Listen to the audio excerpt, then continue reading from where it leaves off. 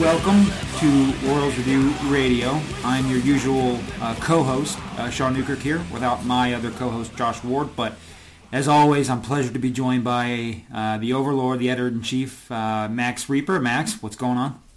Good. You all exhausted by the 3-day draft-a-thon that happened recently? Yeah, I can't believe. And one of my favorite things of the draft is on day 2 when Jim Callis of MLB.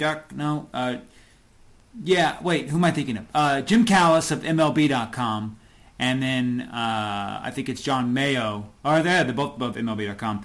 They do like day 2 and day 3 coverage, and there's a point where like they're just thinking, they just are like, I have no idea who this player is. And so that's my favorite thing, is when they get stumped. And they got stumped a little early this year. Usually they go like 3 or 4 rounds before they get stumped, but I think by kind of the beginning of day 2, they were like, yeah, I don't know who that guy is. I don't know how they have enough material to come up with something for a lot of the guys up to that point, because they only have like a couple minutes between picks, so they kind of get that stuff up quickly. I don't know if there's like an editing process or they're tipped off on the picks or what, but they've got stuff up pretty quickly to talk about. Yeah, I think they do it just kind of do it live, and like even like from the Royals, like when they took Tyler Zuber, they go, oh my God, they had, he was a 6th rounder. Obviously that's still late, but like they had no idea who he was, and then like 2 minutes later, they get like text from scouts, and scouts are like, yeah, this is him. They go, okay, so they have to rely a lot on them, but still, that's I don't know. Yeah, I don't know how they do it. So I was worn out after day 1. I can't imagine after day 2 going whatever they went 20 rounds in day 2. I'm not sure how deep they go on that one, or maybe 10 rounds. That's it. So anyways, but yeah, ready to go. What'd you think about the Royals draft? That's what we're going to talk about tonight. A little draft coverage for you. What are your overall thoughts for that?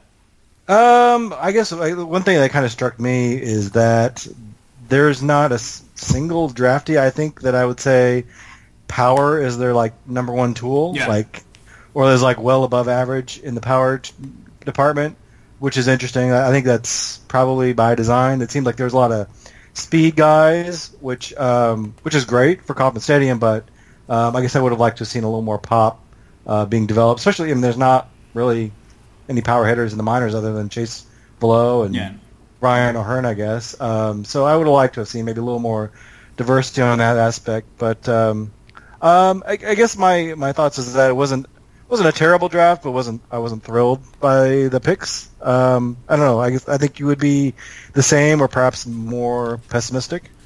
Yeah, no, I thought it was reasonable. I think I gave it a B-, just overall. Like, it was a fine draft, kind of in a vacuum.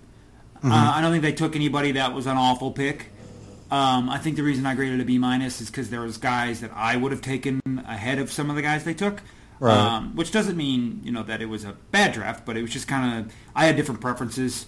Just from off the bat, the Prado pick, the Royals at 114 took Nick Prado from Huntington Beach.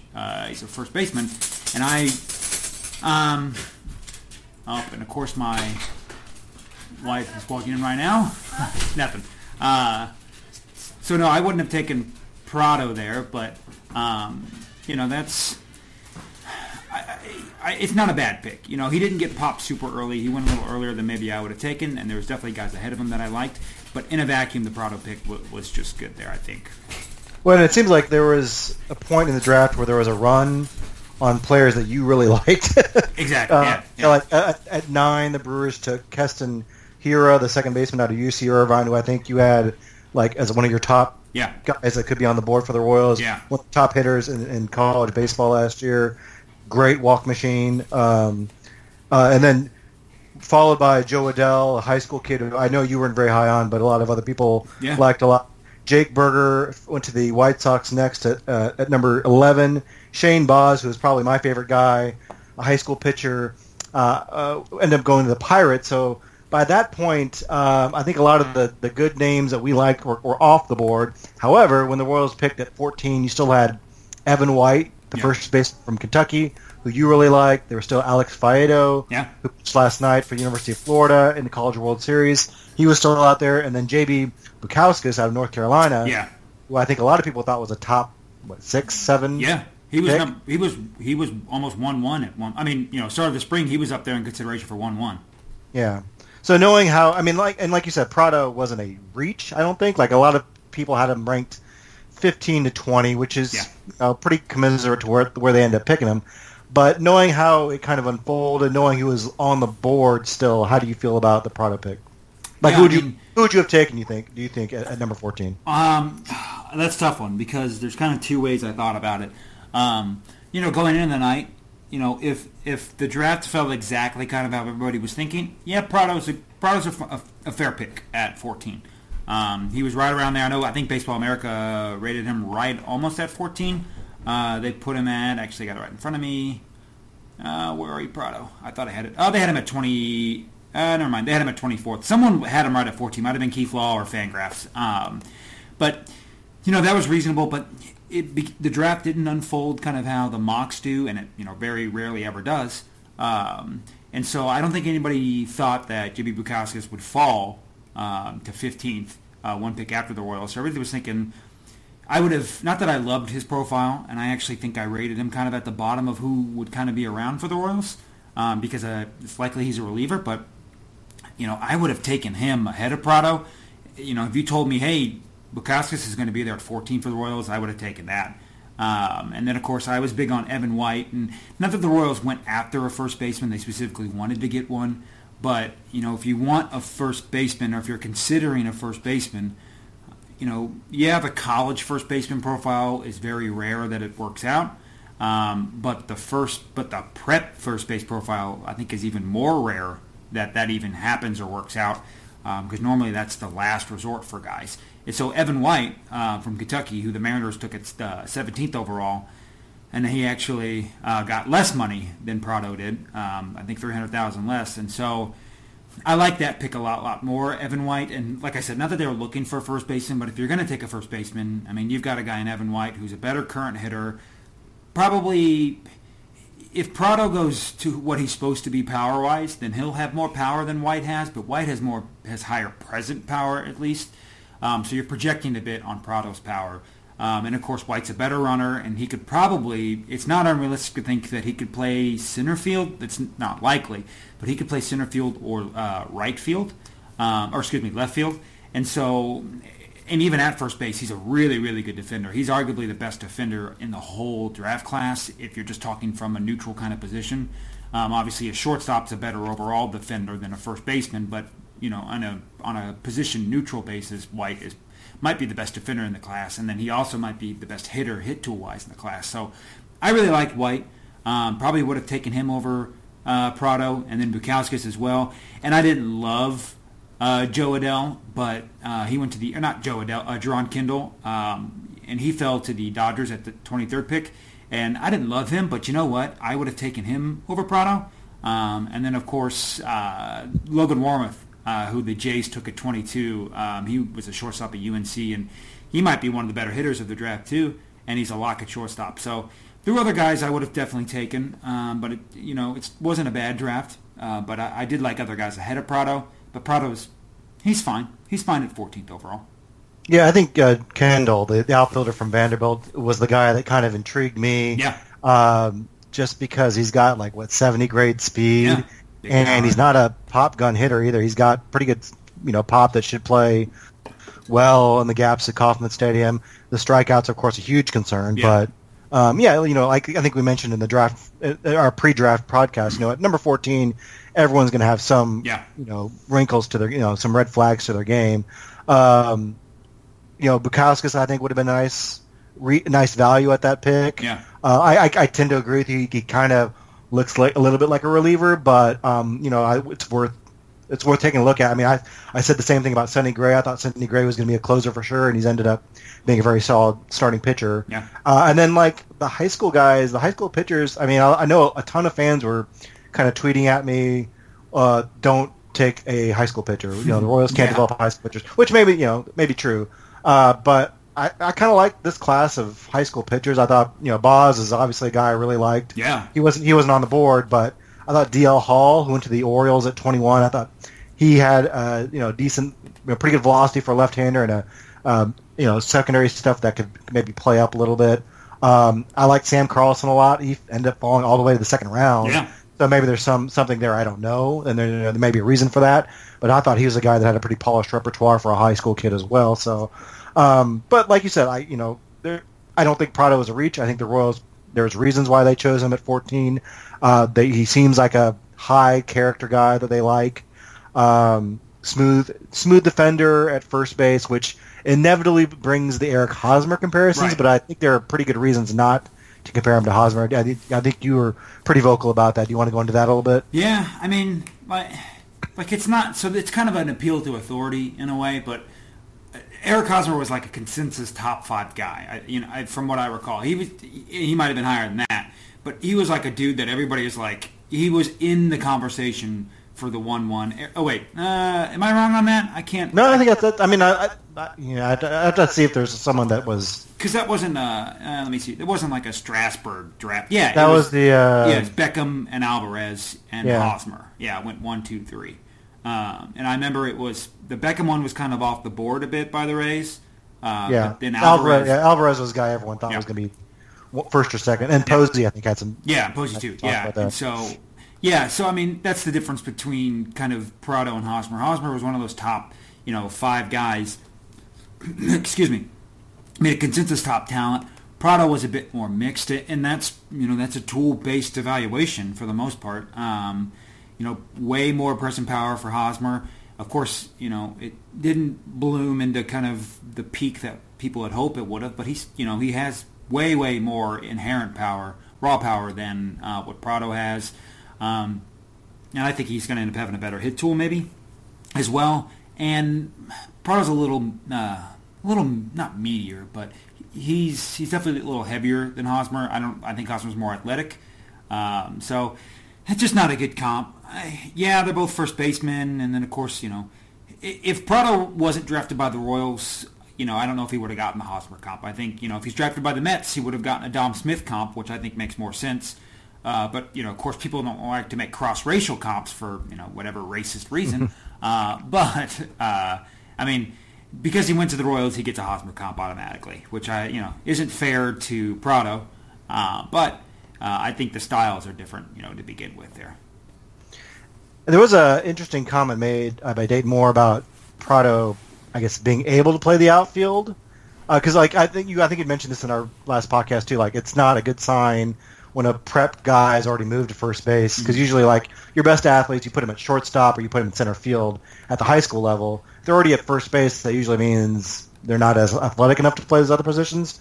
But Moore said something about him being able to play the outfield, and he's got a great arm. Yeah. He was actually considered a draft prospect as a pitcher as well. But is that something you think you can envision somewhere down the line in his professional career, playing outfield? I don't know. I mean, when guys, especially first basemen, guys who are of that mold, they generally fill out a bit more. I mean, and I'm going to keep bringing back Dom Smith because Dom Smith is probably the best comp I could think for Prado. And it's just a precursor on Dom Smith for the listeners who don't know much about him. He was taken by the Mets at 10th or so overall. I don't recall the exact pick. Maybe that's too high. But he was taken by the Mets. Another one of those kind of prep first basemen. He was 11th. That's actually 11th in 2013. He's one of those guys where had a really, really good hit tool coming out of high school.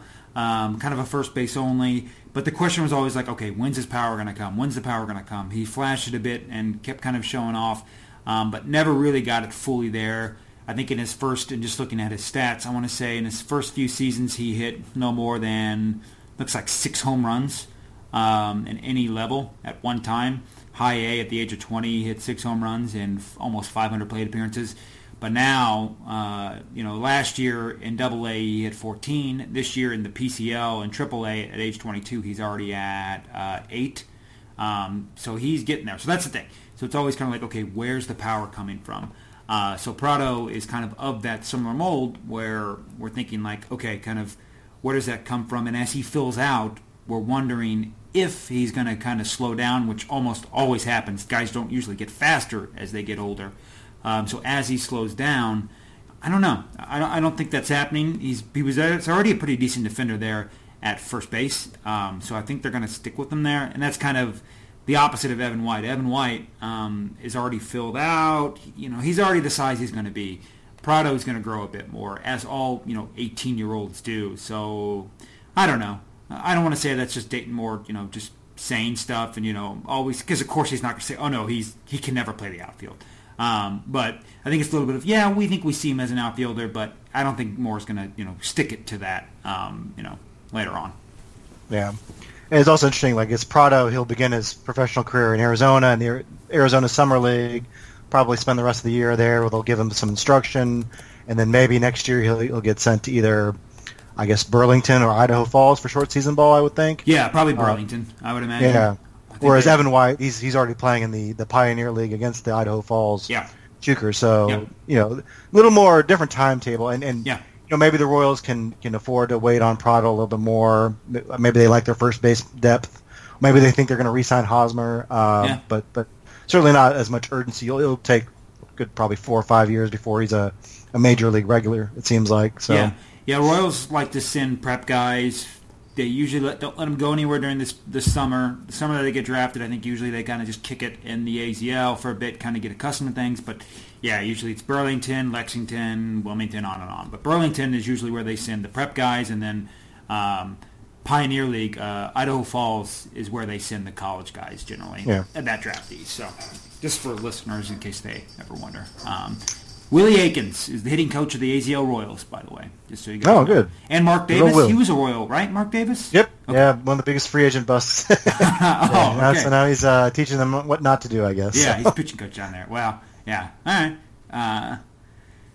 Speaking of high school guys, I guess the Royals took a second round. In the second round, they took prep catcher MJ Melendez. I don't know. I think you and I have the same thoughts about catchers. I'll let you go first about what you think about Melendez. Yeah. On overall, prep catchers, I think Baseball Prospectus did a study of this. That is the position that is the worst draft type of all is prep catchers. They almost unanimously do not work out. And I can't even, thinking off the top of my head, Austin Hedges was a prep catcher, and it took him a while, and he's not even a very good hitter. I can't think of any prep catchers that are in the big leagues right now. Can you think of any that like most of them are all, I'm going to go down. Well, I guess Devin Mesoreco, he was in for a little bit, I guess. Wasn't he a high school guy? Yeah. Because I guess you've got... Yeah, there's not that many, though. Yeah, I guess Latin American guys, I guess that counts. Yeah. But, I mean, like Posey, Grandal, Russell Martin was a third baseman, like Lucroy. Like, I'm thinking of all of these guys. Brian McCann. They were all... Evan Gaddis. Yeah, they were all, like, college guys. Evan Gaddis, I guess, was the janitor at a college. He didn't actually go to college, but whatever, close enough. So, yeah, that... Prep catcher is just such a tough mold. And the good thing with Melendez, at least, he's a good defender. So that's the good thing. If there's a baseline to work with, you've got a guy who's a very, very good defender. It's not like Chase Velo, who's a bad defender that we have to hope that he can stay at catcher. Melendez is a surefire catcher. Really, really strong arm, really good receiver, good throwing, good accuracy. So that's a good start, at least. And Melendez, kind of as a second tool to help add on from there, is he's got pretty good power, too. So at least you've got some stuff to work with, where it's not like with Austin Hedges, who was a really, really good defensive catcher, maybe the best defensive catcher, maybe the best prep defensive catcher of all time. And then you're like, okay, we have to then teach him to kind of hit. We've got to hope he accesses power. Like, it was kind of a whole makeover thing. Melendez is of that mold a bit, where... really good catcher, really good power inherently, but we've got to work on the hit tool. So that's always the thing that I hate, is they'll have to work on the hit tool. Like, a lot of guys, you can kind of teach them a bit of power. If they're really good hitters, like you kind of look at like Matt Carpenter or Brian Dozier, guys who, like, you can teach them power kind of through swinging, changing their launch angle a bit. But Melendez, you kind of have to teach him how to hit. So there's a good baseline, but it's super, super risky. And then they went over slot with him, too, which I thought was also a little weird. I'm not sure. I'm not sure what his leverage was. I mean, we were talking kind of before we started, the podcast here. anybody from, any of like the first 5-round guys, they're all going to sign. It's almost unanimously that they're all going to sign. So I'm not sure Melendez's leverage was really, hey, you want to go to college 3 years from now, and he was committed to Florida International, which is a decent baseball school, but it's not like he's committed to LSU, Florida, some big time school where he could really boost his stock up next or 3 years. And his dad is the coach there. I don't know if that has anything to do with it or not. But. Yeah. I guess no, that definitely does have something that persuade him a bit more. But man, he got a lot over slot, way more than I would think, and so. That's another one of those where 2.1 million to 1. The slot was 1.3. Yeah, and he got 2.1 million dollars. Yeah, way. And so that's kind of one of those where it's like, well, the pick itself maybe wasn't bad. He was 52nd on Baseball America's board, and he went right at 52nd. I think that's correct. Yeah, he was rated at 52nd. Okay, so he went right where he kind of the talent was. But there were kind of guys like we had mentioned, like Blaine Enlow was still around, who I really, really liked. And then Sam Carlson, who Baseball America graded as the 21st overall pick, 21st overall like top talent. He was still available at 52. Wait, am I right on that? Right? I think he was still available.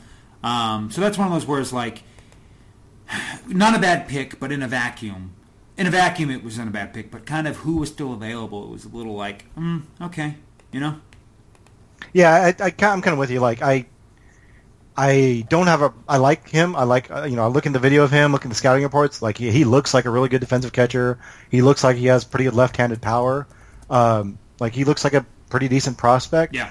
I have a bad bias against taking catchers in the first 2 rounds, just because what you mentioned about Baseball America's study, but also, like, I think in the first 2 rounds you should be looking for superstars. Like, you need, especially when you're a small market team, you're not going to get a free agent star. You need to you need to develop your next Salvador Perez or Eric Hosmer, or you really guys that are even better than that. And there are such few catchers that are stars that are 3, 4 win players every year. You got Buster Posey and Jonathan Lucroy and it gets pretty Russell Martin and Salvi some years when he's not fading in the second half, and that's about it. And there's not that many high-impact catchers. So you're asking this guy, outfielders, there's lots of high-impact outfielders, pitchers, there's tons of high-impact pitchers, shortstop. We're in a great age for shortstops and third basemen.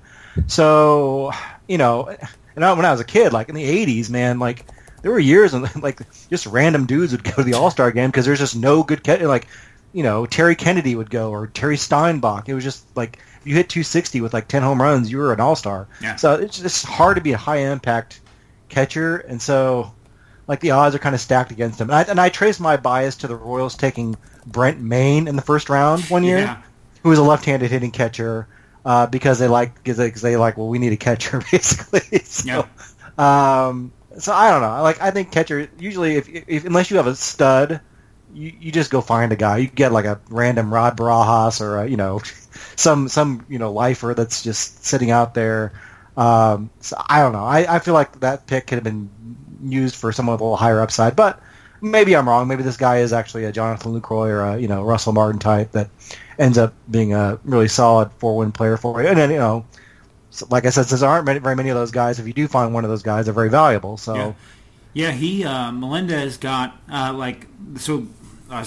this isn't comprehensive at all, but like Melendez, so like the Giants took Helio Ramos, who a couple people on the Royals Review website actually really liked. They took him. He got $3.1 million. I mean, actually, sorry, I'm thinking wrong here. Bubba Thompson, who went to the Rangers, he went 26 overall to the Rangers. He got $2.1 million. I mean, Melendez went 25 picks later, and he got the exact same bonus. So, yeah, I mean, they definitely are going, like, all eggs in this basket on him, essentially, with how much they gave him against kind of how much his slot value was worth there. So they must really like him, and, I mean, I don't know. There's something that they see in him, and sometimes they've been right, sometimes they've been wrong. But, I mean, I wouldn't be surprised if, I'd been super critical of Lonnie Goldberg and kind of the whole Royals drafting the past decade-ish. And so, I wouldn't be surprised if this is one of those picks that we might look back. And not that you can expect a lot from your second rounder necessarily, but I don't know. This one of those was like, okay, you guys paid him this much, and then here were other guys on the board, and what happened? So I don't know. Yeah, and it's, it's not like they paid him way over slot, and that has consequences. I mean, to do that, they had to take 4 college seniors in the top 10 rounds, which J.C. Cloney, maybe he'll end up being something, but those are probably wasted picks. Yeah. That they had to throw away because they wanted to pay. They had to get Melendez at that price, and so they've got a lot invested in him, and he's kind of got to pan out because there are some guys they passed up in those other 4 rounds. That granted, those rounds probably aren't going to yield a bunch of great players, but you're missing. The draft is all about maximizing your opportunities to find talent, and those are 4 rounds where they basically had to take a 0 because. They wanted to get Melendez so much. So and you mentioned it perfectly that like the Royals, it's exactly what the Oakland A's and the Tampa Rays do. Is they have to try to get superstars. They have to go boom or bust on guys, only because they can't afford those guys in free agency, and they usually can't like trade for those guys necessarily.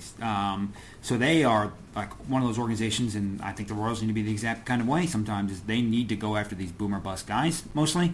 And I'm not sure Melendez brings that for you, but early on, I mean, you've got to go for star power. And not that I didn't like Brandon Finnegan, but Brandon Finnegan was another one of those where like, are they going to just try and get like a player who has a kind of higher floor, or are they trying to get a guy that could be a 3, 4, 5 win player annually? So, but yeah, I think you nailed it right on the head there. Yeah, in the next 2 rounds, they got a couple of JUCO guys, both left-handed pitchers. They got Evan Steele in round 2 with their competitive balance pick. It's kind of pick at the end of the second round. He's a lefty out of Chipola Junior College in Florida. And then in the third round, they took Daniel Tillo, a left-hander out of Iowa Western Community College by way of Sioux City, Iowa. Yeah. I wrote an article before the draft that said that the guy came up with the Royals had drafted more JUCO players under Lonnie Goldberg than other MLB teams. What do you think about the JUCO strategy? I kind of like it, but I guess what are your thoughts about going that route? Yeah, JUCO is really so. This is a great thing that Rainey Jazzarelli has studied for Baseball Prospectus way back when, was that there's a pretty nice little correlation between age and like draft results or how good a player ends up being. So young guys, 18-year-olds, 17-year-olds usually do better than their 19-year-old counterparts, and generally 20, 21-year-old college guys do better than 22, 23-year-old college guys. So I don't mind the JUCO one.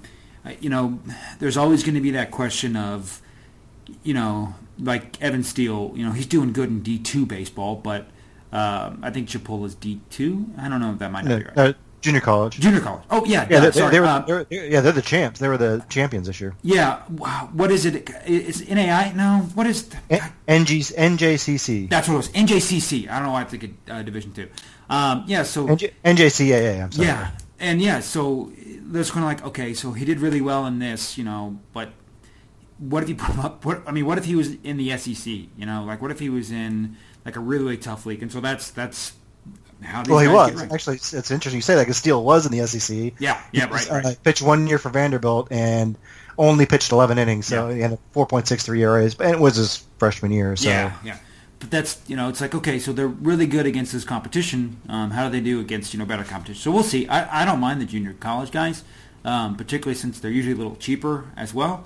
I would wonder what the highest a JUCO guy has ever gone in a draft. I'm sure it's probably higher than I think it is. But Steele is interesting, at least in and of himself, just because he's got really good stuff and he looks awesome. Like from like a pitcher's mold, he is intimidating looking from the mound, and he did really, really good. I think he was like in like the 300th or something from BA's list way back when he was first draft eligible, which would have been 2 years ago, if I have my timeline right. And so then he went to then he left Vandy. Went down to Chipola and, really boosted his draft stock, which was so good for him. But he's a big, big dude. So I kind of like, from a mold standpoint, kind of what he brings. But then it's...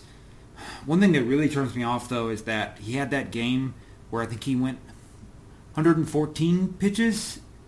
I'd have to look it up. But he had a game where he threw... I think it was like 140. Yeah. Okay, so I think he went 114-ish for one game, and then, like, a few days later he went to like 140. Yeah. And that's how that's still legal in this day and age is kind of crazy. Yeah, you just can't do that to pitchers. But college coaches don't care. I mean, it's that it's that moral. It was for the championship. Yeah, yeah, and I'm sure Steele didn't have a problem with it. Steele's like, sure, I'll go back out, but I don't know. But that's the only kind of concern. And plus, he had a blood clot in his shoulder, which is very interesting as well. So I don't know. We'll see. I don't mind the pick, especially since he's cheap. I think he shouldn't command too much money. Good base. He's left-handed, decent fastball. So we'll see kind of how the curveball, and I think his changeup's gotten pretty decent reviews. So that's one of those where it's like, it was kind of a later pick. Oh, not later, but I guess it was in the second round-ish. So it's not like they took him at 14th overall. But I guess we'll see that. And I think I'm the exact same way on Tillo too. Tillo's super athletic, really good fastball, decent slider. So you know what? I would rather have those guys. I'd rather have JUCO guys than prep guys at that point, right? Mm. Yeah, I think they kind of provide the best of both worlds. They're like a nice hybrid because they've got enough youth to still have a lot of upside, whereas a lot of 20-year-old college guys maybe have more limited ceilings, but they're not completely raw. Like they don't know how to pitch, or they don't have any secondary stuff because they've had to throw some secondary stuff and had to refine that a little bit at the college level. And Chipola, they were playing at a pretty elite level for junior college. And a lot of times these guys are just at junior college because maybe they didn't want to wait 3 years to wait for the draft, or there's some academic issues, or they didn't get along with their first coach at the Division I level, or they weren't getting the playing time they expected. Yeah. So there's a lot of these guys are just as talented as the Division I guys. They're just at junior college for a different reason. You mentioned Steele being a little cheaper. He actually signed for a little bit under slot. Tillo signed for just barely over slot. Oh, that's right. Okay, I was thinking the other way around. Okay. Yeah, so you're right. They're pretty good deals, and I think there's pretty good upside there. Like Steele looks like has a pretty high floor as a loogie. He could be a pretty solid left-handed reliever. Actually, Tillo too, because he's got kind of that low arm angle. Is that the one I'm thinking of? I always confuse the two. Yeah, it had been Steele. Yeah. Because Steele's got kind of a Steele's got the lower arm angle. But you kind of see like if it doesn't pan out as a starter, like he could be like a nice reliever, like what Scott Alexander's doing right now, something like that. So I like taking JUCO guys like that. I think there's some good upside there. They've got good velocity and they should be able to jump in right away. And Matt Strom they got from the JUCO level, so there's definitely been guys they've had some success, through that. Gerard Dyson's another guy, although he's not a pitcher, but there's some success stories there. So I like the strategy. I think it's a smart way to go. And they're both, both Tillo and Steele, they're both decent molds to start from.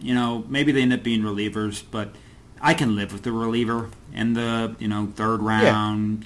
That I'm not asking to go get Clayton Kershaw or something there. You know what? If you end up getting them, great. But at that point, take guys. You want big leaguers. You need some big leaguers to fill out your roster at that point. And Steele and Tillo seem like two guys that you can at least have a chance that they're going to be big leaders. They're not super boomer bust like a prep pitcher would be there. And I don't recall who was available when Steele was taken. And I don't think there's really anybody necessarily that was like, oh my God, how did they miss that guy? We don't ever see that. Normally, once you're getting into like the 60s and 70s, usually all the top draft guys are taken by then. So, I can certainly live with those two picks for where they're at there. And then the fourth round, I think is a guy that probably you and I and a lot of people on the internet loved. Yeah. And he already had 2 home runs in his first professional game, which is amazing. Center fielder Michael Gigliotti out of Lipscomb University, which I believe is in Tennessee. Is that right? I think so. Tell us about Gigliotti and why you're so high on him. Yeah, I don't know if I'm high. And let me say that I guess take back my last statement that just looking out Blaine Enlow, who I really liked, he was actually available a few picks. Still, when they took Evan Steele, they took Blaine Enlow, but Enlow would have been over slot, I think. So I can kind of understand why they had Steele because they had to save money for Melendez. But anyways, Gigliotti, I think there was a conversation. I think he would have maybe been in the conversation because he had for very early on, maybe a first rounder potentially. He was super impressive in the Cape Cod League, and I wouldn't say I'm super high on him, but I definitely like the pick. I think this is the kind of these are the guys that, if in the first round and the second round you're looking for kind of high upside, the all-stars, the, third-ish round, you can maybe get the guys that you're looking for big leaguers, and then even I still think maybe fourth round you're looking for big leaguers, but, that's not inconceivable at, here in the fourth round they got a guy who could have a huge ceiling. If you lose your fourth round pick, if he, ends up busting, whatever, that's fine. And so Gigliotti would have been a guy that, going into this summer or past summer, he's really, really good at the Cape Cod League, did everything, got on base, hit for some power, was speedy, played center field. I mean, he was in the conversation, had his Cape Cod League carried over to his play this spring. He would have been one of those kind of first round kind of guys, maybe not like first overall, but he would have been in that conversation in the first round. So the Royals, not that they're lucky or fortunate to get him, in the fourth round, but he was a potential first round talent that just didn't carry over in the spring. Didn't really hit for very much power at all. He kind of had issues with plate discipline, so people were wondering, okay, what kind of happened, with Gigliotti? Where's the guy we saw in the summer? Particularly because, Cape Cod's, they use wood bats in the Cape Cod, and of course in college they use those metal bats. So you're like, okay, he did really good with the wooden bat, and then he did poorly with the metal bat. Usually it's the opposite there. So I don't know. I like the pick definitely. One of those kind of maybe a great value pick. I think he signed for right at slot or maybe slightly under. But they had to pay a bunch of money, so this is a pretty good value pick, I think, for them. Yeah, I think he's your prototypical leadoff guy. He draws a fair amount of walks. At least he did in college. He can fly. He's got really good speed. So he's kind of I don't know, what they thought that Joey Gathert would be. Yeah, sure. Joey Gathert drew a lot of walks in the minors and stole a lot of bases. Just never didn't pan out. I think Gigliotti, has a chance to be better than that. I really like the pick. I thought it was a solid. I like finding guys like that, especially from smaller programs in college that maybe get overlooked a little bit. And Lipscomb's a solid program, I think. But I agree. That was a really solid value pick at that point. Yeah, and I mean, like I said, I'm not expecting much from him. If he never sniffs Double-A, okay, whatever. I'm not that worried about it. But I mean, just in his debuts, you mentioned, 2 home runs. He's, I think he drew, how many walks does he have? 2 walks in 2 games. So, I mean, he's already, I wonder if he's trade bait because he's walked more than he struck out in his 2 games so far. So I don't think he's a Royal guy. Doesn't fit the philosophy. Yeah. No. I think we got to get him swinging a lot more. So, I you know what? I'm totally fine with the pick. That's a good pick. I'll give a stamp on that one there. So. Hey, can we pause for 1 second? I need to plug something in real quick. Yeah, I'm going to play the hold music all right, thanks. on the actual podcast. All right, hold on a second.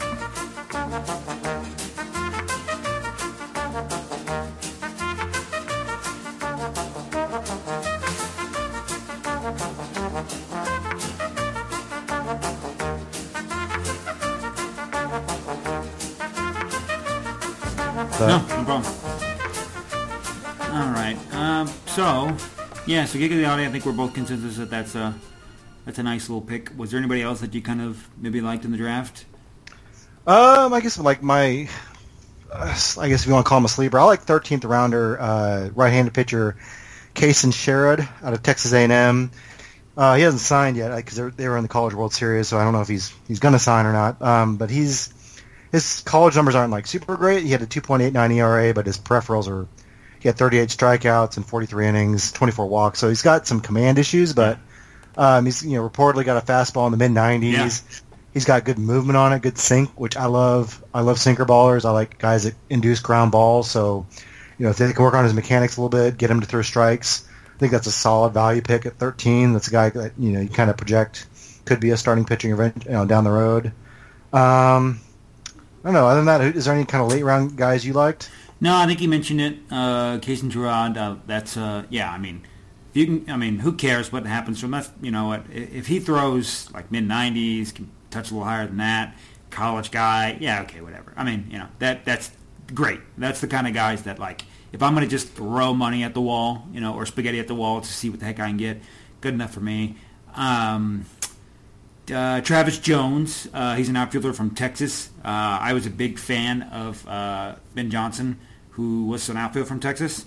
Johnson hasn't quite panned out, but Travis Jones kind of fits that similar-ish mold where he's a big dude, good outfielder, can play kind of all three positions, good arm strength, good power, but we'll kind of see how he hits. Like, that's the kind of guys that, that's like your kind of Lane Adams, Whit Merrifield kind of guy, where it's like, yeah, he's not a standout dude, but you know what? He was he was a college player, so he's got some like kind of baseline level, late pick, so it's not like you're banking on a lot of them. So those are the kind of guys that I kind of like, just kind of in the backish round.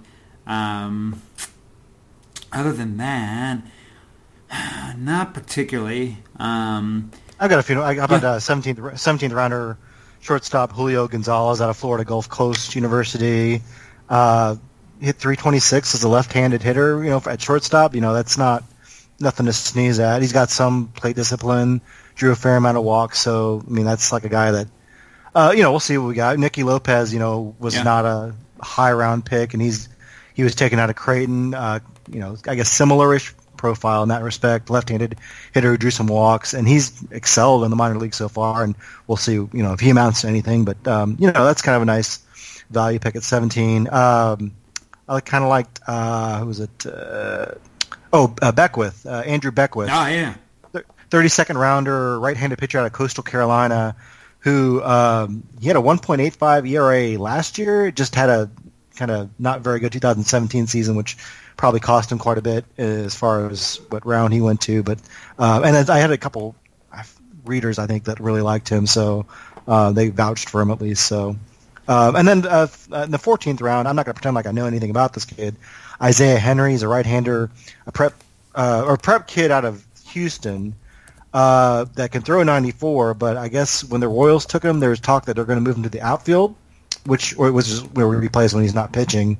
So that kind of, I guess, gives me memories of Khalil Lee when he was taken. He was a lot of people thought he was a pitcher, and the Royals moved him to the outfield, and he's done pretty well so far. We'll have to see how he goes. So I don't know. Those are a couple names that I thought could be something. Yeah, I actually liked. Actually, real quick, I want to see something. Yeah, I'm trying to think of people from Coastal Carolina. Michael Brandt? No, it's Mickey Brantley. It's like, wait, Michael Brantley's not from Coastal Carolina, but okay. Now, there's one player, and I've never heard of this guy. Maybe you have. Kurt Manwaring. That was a popular Bermanism back in the 90s. Kurt, what is that man wearing? Giants and Rockies catcher, yeah. Yeah, Giants catchers is listed here. So, yeah, Tommy LaStella. There you go. Tommy LaStella, who's I've always liked, but I don't even know if he's in... So I guess they were the champs that won Beckwith. I guess because I'm not a big college baseball fan, but I do remember they won the title in 2016. So he was part of that team. He's got the championship pedigree. Nice. I did like Colin Snyder. The Royals took with their 12th round pick, 360th overall. Vandy guy, so that there's he's at least a decent kind of college prospect. As far as where he came from, Vandy doesn't just pick up whoever the heck they can. They usually have a waiting list to get in there in a way.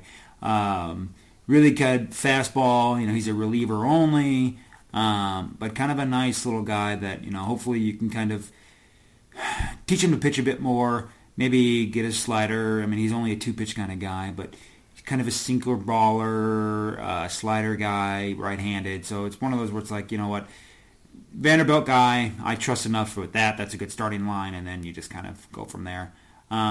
They took a couple guys, and I had a tweet about this. I'm going to see if I can dig it out eventually, and maybe I'll bring it up in a later podcast as a remembrance. A lot of the guys, so when J.J. Cooper or Jim Callis or someone, they tweeted out that Tyler Zuber, who the Royals took 180th overall in the 6th round, they said from Arkansas State, the closer of Arkansas State, they listed his draft, his draft bonus at 2,500. And everybody goes, what? That's got to be a typo, right? 2,500. The Royals, I think they actually ended up taking 4 guys that they paid 2,500 for, which is gotta be like not only a record, but like 2,500 is one of the lowest like draft bonuses I've ever seen.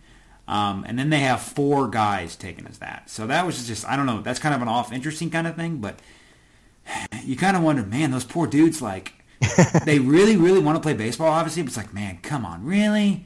2,500? And teams will often like go way under slot on a college senior because the guy has no leverage. It's like play with us or play in the independent leagues. So, like, what's a common slot? What's 10, a common bonus for college slot? Like 10,000? Yeah, usually $10,000. Like, that's like the give me, like, you know, $10,000 or like even like, and it just sucks for those guys because like even the guys after the 10th round, anything over 125,000 doesn't count against your slot. So if those guys were taken like later, they could have been like, all right, come on, give me like $20,000. Like, you could, I know you're not going to give me the full 125,000, but like, come on, throw me a bone here at least. It's interesting too because the Royals got criticized pretty heavily in the early 2000s for taking this strategy, and back then there were no draft slot bonuses. You could pay guys whatever you wanted, but they still chose to do this just because they were cheap. And so the apocryphal story is that they gave Mike Avila like $1,000 or something like that. Yeah. And he was a college senior, and he wanted to play professional baseball, so he took it, but he wasn't very happy about it. So, but the Royals were kind of well known for doing that and just kind of take it or leave it offers to these college seniors, and because they were cheap. Yeah, hold on. I think now it's not because they're cheap; it's because they wanted to pay MJ Melendez. But yeah, I agree that is very low. Yeah. So I was looking at this, 2003. So I collected all the draft bonuses since 2000. So the Royals, 1,000 is the lowest draft bonus anybody's ever gotten. That's like 10 guys have gotten that. But funny enough, and you can probably speak to this because you know who the heck it is. In 2003, the Royals took 5 guys, picks 5th, 6th, 7th, 8th, and 9th. Those rounds 5 through 9, the Royals took. All of those guys gave all of those guys $1,000 just so they could overspend on Luis Costa, who I don't know who that is. Before I looked this up, but anyways, that ended up not being a good pick, right? With Luis Costa. Coda? Is that? Yeah, I think I kind of vaguely remember. Yeah, like I vaguely remember him as like a. I think it was a draft and follow, and he. Okay, it was Coda. I'm sorry, that was Coda. I don't know if he got past AA. No, he never got higher than I think it was A-ball. I wrote. Yeah, he never got higher than A-ball. Luis Coda. So they took him. Yeah, in 2003. Anyways, that's one of the things where it's just funny to see. Like, I compiled this list of the lowest draft bonuses, and all these guys got 1,000. I'm like, wait a second. There's like 6 Royals on this list, and all of them came from like the exact same year, except for I guess.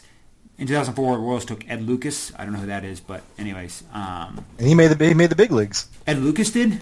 Yeah, he was at the Marlins for a little bit. Okay. But he bounced around a little bit. See, my knowledge doesn't really go very, very. I started like 2008 and on. Well, I guess he was in the majors in 2013, but I don't really recall him. But I don't know. So that was interesting. But yeah, 2,500. Come on, like those poor guys. So what are you gonna do? Overall, I think it was an okay draft. I don't know. What'll be interesting is to see next year's draft could be either really, really good. Next year's draft could go really, really 2 very, very opposite ways. They could end up having like 5, 6 picks like in like the first 2 rounds, or they could end up having just the 1 or 2, I guess, first and second round. And I guess then they got their competitive round pick. But you know what I'm saying, like. A wide variation of outcomes of how many picks we could have next June with all the guys that are maybe leaving. Yeah, and I wonder like how the state of the big league team affects how they draft. And maybe it doesn't affect them at all. Maybe they're just drafting based on their board. But like, will they just want to draft college guys and start winning again real quickly? Will they take their time and take guys that may take a little bit longer? I don't know. And then when you have more picks too. That allows you to kind of manipulate the draft pool a little bit more too. It gives you a little more wiggle room. So we saw them they did that with Sean Manaea and Hunter Dozier. Was that 2013? Yes. So that could allow some more creativity as well. Yeah, that's one of those where Moore doesn't seem like the kind of guy that would go. Well, okay, so he's not a guy that I think would go full on rebuild necessarily. So I could see him taking like a Carson Fulmer, like a guy who's like, okay, we could see him in the big leagues that same year, even though the team might not compete for 5-6 years, given the state of the current farm. So that's kind of where he's like, oh, come on, like, yeah, it's nice to get these high floor kind of guys, but it's like, if you're not gonna, you might not even compete in his window, like when he's like under team control theoretically, if it's like a guy like Carson Fulmer.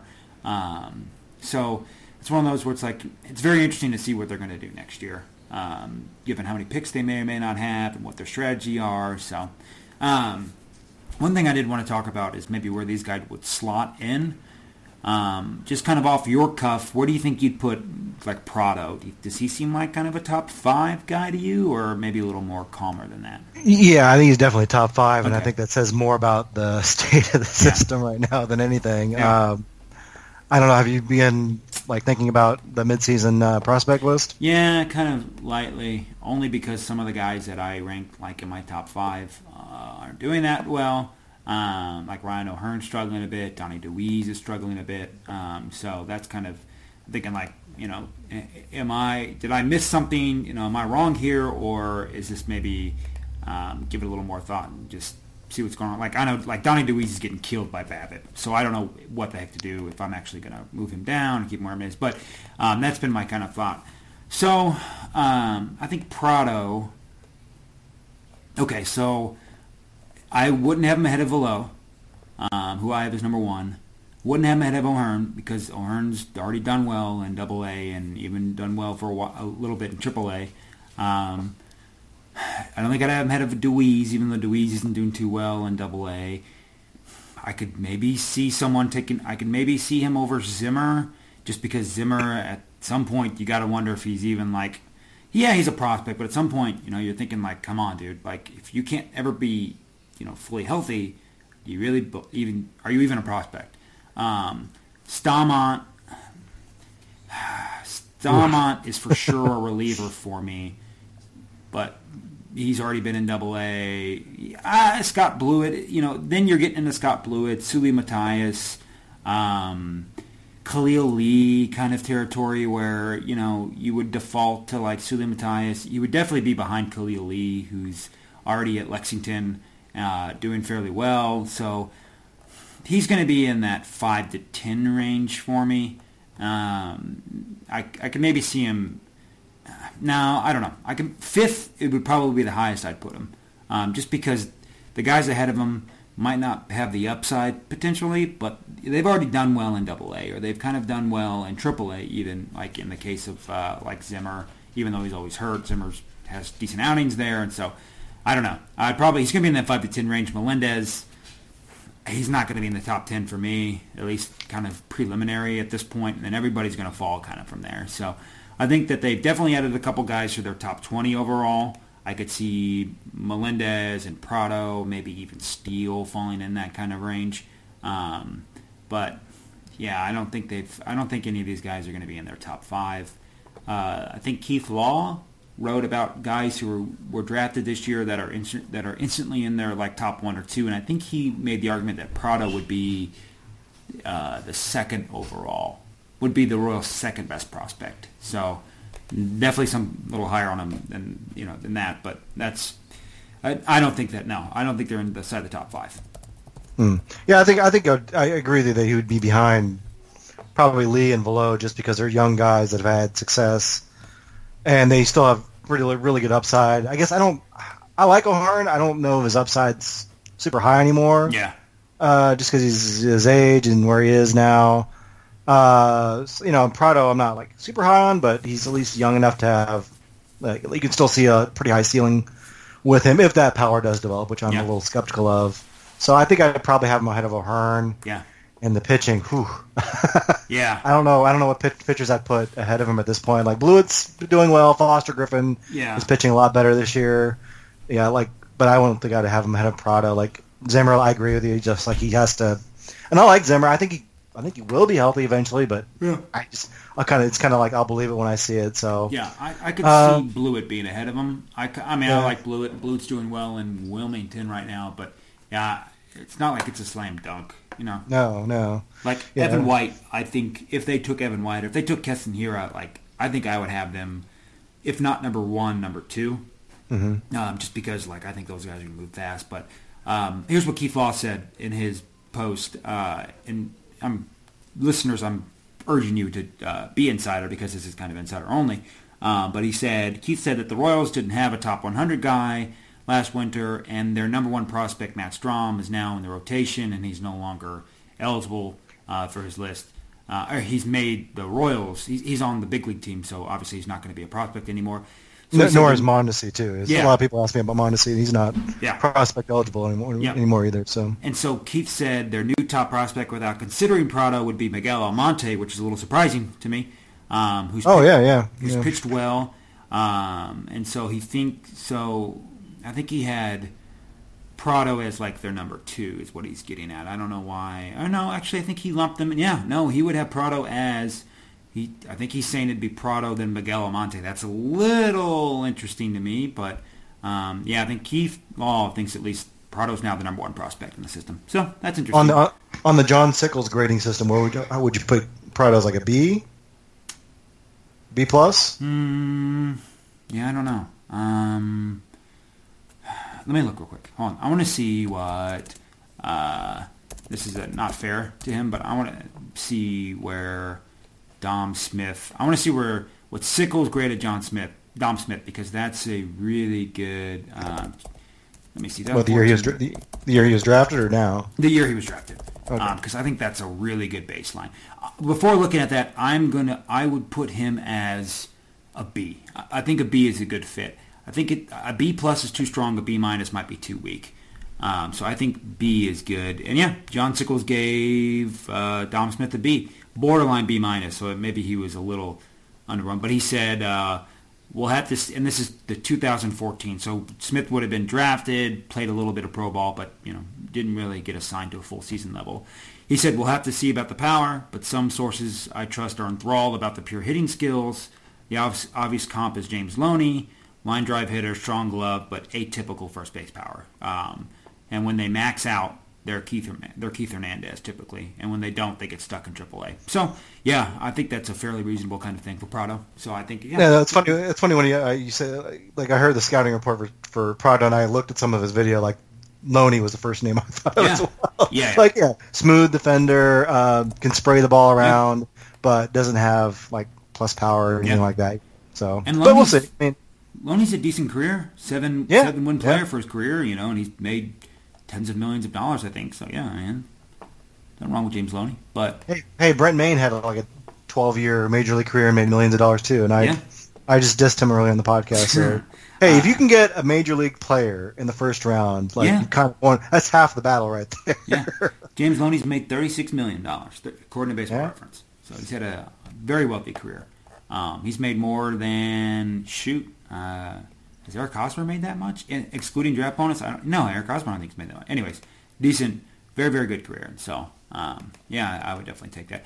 If you look at some of these guys, there's somebody that just has made an inconceivable amount of money for how awful they are. And I can't think of who it is, but I don't know. I'd have to look it up. But basically anybody who's reached 6 years of service time and are a free agent have probably made a ton of money. Whether you're good or not, you have probably made way more than maybe your talent level would suggest. But hey, that's the beauty of no salary cap in baseball. Think about how many teachers we could pay with that kind of money. Gosh. So, okay. Well, that sounds like a nice little podcast. What further thoughts do you have?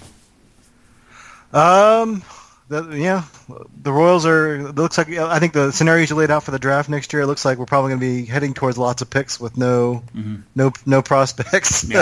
Coming our way in July. So I don't know. I've got mixed feelings about that. I think your feelings are probably a little stronger, but we can get to that. I think maybe more next time when we have a little better idea where the Royals are. Yeah, I just think like if this were any other team.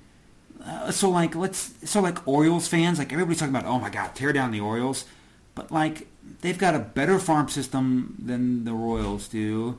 They got a little more money to play with, I think. And they're 37-38. Like nobody, the Royals are 37-37, and the Orioles are 37-38. But no one's like, man, tear down the Orioles. Or no, nobody's saying, hey, keep the Orioles together. They're going to go through it. So, like the Royals are kind of doomed a bit because they've kind of beat expectations and they've got on long hot streaks. So you're thinking like, oh no, this team can do it. But it's like, if this was another team that in late June was 500, like. Would fan bases be clamoring to just give them another run? You kind of you get what I'm kind of getting at there. Yeah, but I think the big factor is that if the Indians had the Astros record right now, I don't think people would be. I don't think people would be that excited about the Royals. I think it's like, we're only 2 games out of first place. Yeah, true. The division's been pretty mediocre, and I had to laugh because I was listening to sports talk radio like a week ago, and they were like, well, we know the Indians aren't going to run away with the division because they haven't played very well this year, but the Royals could get hot. Yeah, it's like, well, they haven't played very well. Right, and the Indians could certainly get hot. I mean, the Indians have a lot more talent. Yeah, so. They've got the pitching that could just shut it down. They've got freaking Cody Allen and Andrew Miller and,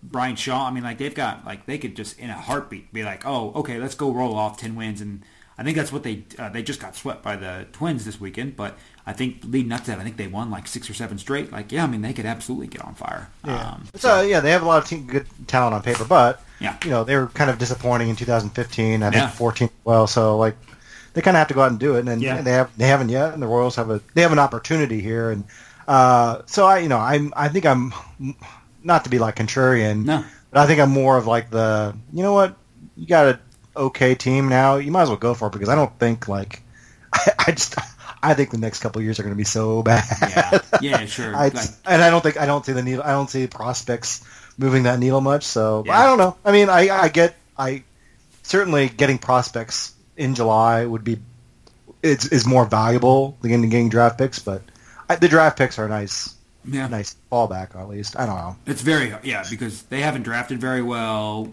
in the past decade. So it's like, do you really want to give them draft picks? But then you're like, yeah, but you know what? I mean, do you want to? It's too early right now to break up the team. You definitely want to give them a shot. Yeah, I mean, it's really, really like it's just a tough situation. But if they're like go ahead. And knowing don't need more. Like I just think there's no way they trade them now. Like even if they like have a kind of a bad July, like he's seen what they can do. He's like, oh well, they can just have another June and they'll be fine. And Yeah, so. Especially since he didn't trade away Volquez and like Morales at the deadline last year. You're thinking like, all right. And that's what I said a few weeks back. I was thinking like, you know what? As soon as they made that run against the Padres and the Giants and then the Angels, you're like, oh, dude, they're not going to trade. I mean, that Moore is going to think that this is, this could happen. And to their credit, they did that in 2014, right? Didn't they get super? Yeah. Okay. Yeah. They're under 500 in late July and our site was writing Fire Dayton Moore articles and trade James Shields articles, and so they went on a run. So it's happened before. If they were in like the Mariners position, I mean the Mariners are 39-39. I don't know if that's a better record, but it's more wins than the Royals, even though it's 500. But they're 13 and a half games back of the Astros. So it's like, I mean, if they were in that position, there's no argument. You've got to trade. Right. Even though the Mariners are in the hunt for the wild card, do you really want to rest? Like, do the Royals? For me, the Royals need to be They need to win. They need to be going for the division win, because do they really want to risk the future, or at least really slow down the future, because they want to have a 10%-ish chance at a 50-50 loser goes home game? It's not like they're a lock for the wild card. Sure, not that I'm dissing the wild card, but like, do you really want to kind of hinder the future for a 1-in-10 shot just to get into a game that's like a 50-50 loser go home kind of game? So I don't know. So that's kind of that's the weight I'm thinking of. It's wild card's great to get into, but like, you're going to be going up, and it's looking like the AL. It's going to be a 5-16 race for the second wild card at this point. Whoever in the AL East doesn't get it, or whoever gets in the AL East, that's the point. I mean, what if the Yankees get it? Do you really want to risk your future to face the Yankees, probably at Yankee Stadium, for a loser goes home one-off game? I don't know. So, and stuff. Yeah, I think it has to be division or bust at this point. And, yeah, and it'll be interesting to see like if Cleveland gets hot the next couple of weeks, like how much does that change the equation? Yeah. I mean, so we'll see. Yeah. So even if like the Royals are still 500 at the end of July, but I mean, if the Indians even the Twins, heck, I guess the Twins could do it too. If they're 5-6 games ahead of the Royals for the division, then you've got to really got to decide this. So whatever. We still have a few weeks, thankfully, to kind of figure things out. So yeah, that's a good thing. It's like no one makes trades in June anyway, so they've got a month to figure it out. But I would be very surprised if they make a trade. I would too. Or at least a trade where they sell. Yeah, they trade away guys. So. Yeah. Okay. All right. Well, that's a wrap on the podcast, everyone. You can follow Max. Thank you very much, Max, for joining me. By the way. Thank you. You can follow Max on Twitter, MAX_RIEPR, Max_Reaper. No, it's all one word. Oh, yes, that's right. Josh is the underscore. So, yeah, Max is just one word. Great guy. Definitely give him a follow. And then you could follow me, as always, Sean Core, SHAUNCORE, on Twitter. Other than that, Max, that's all we've got. Everybody have many good days.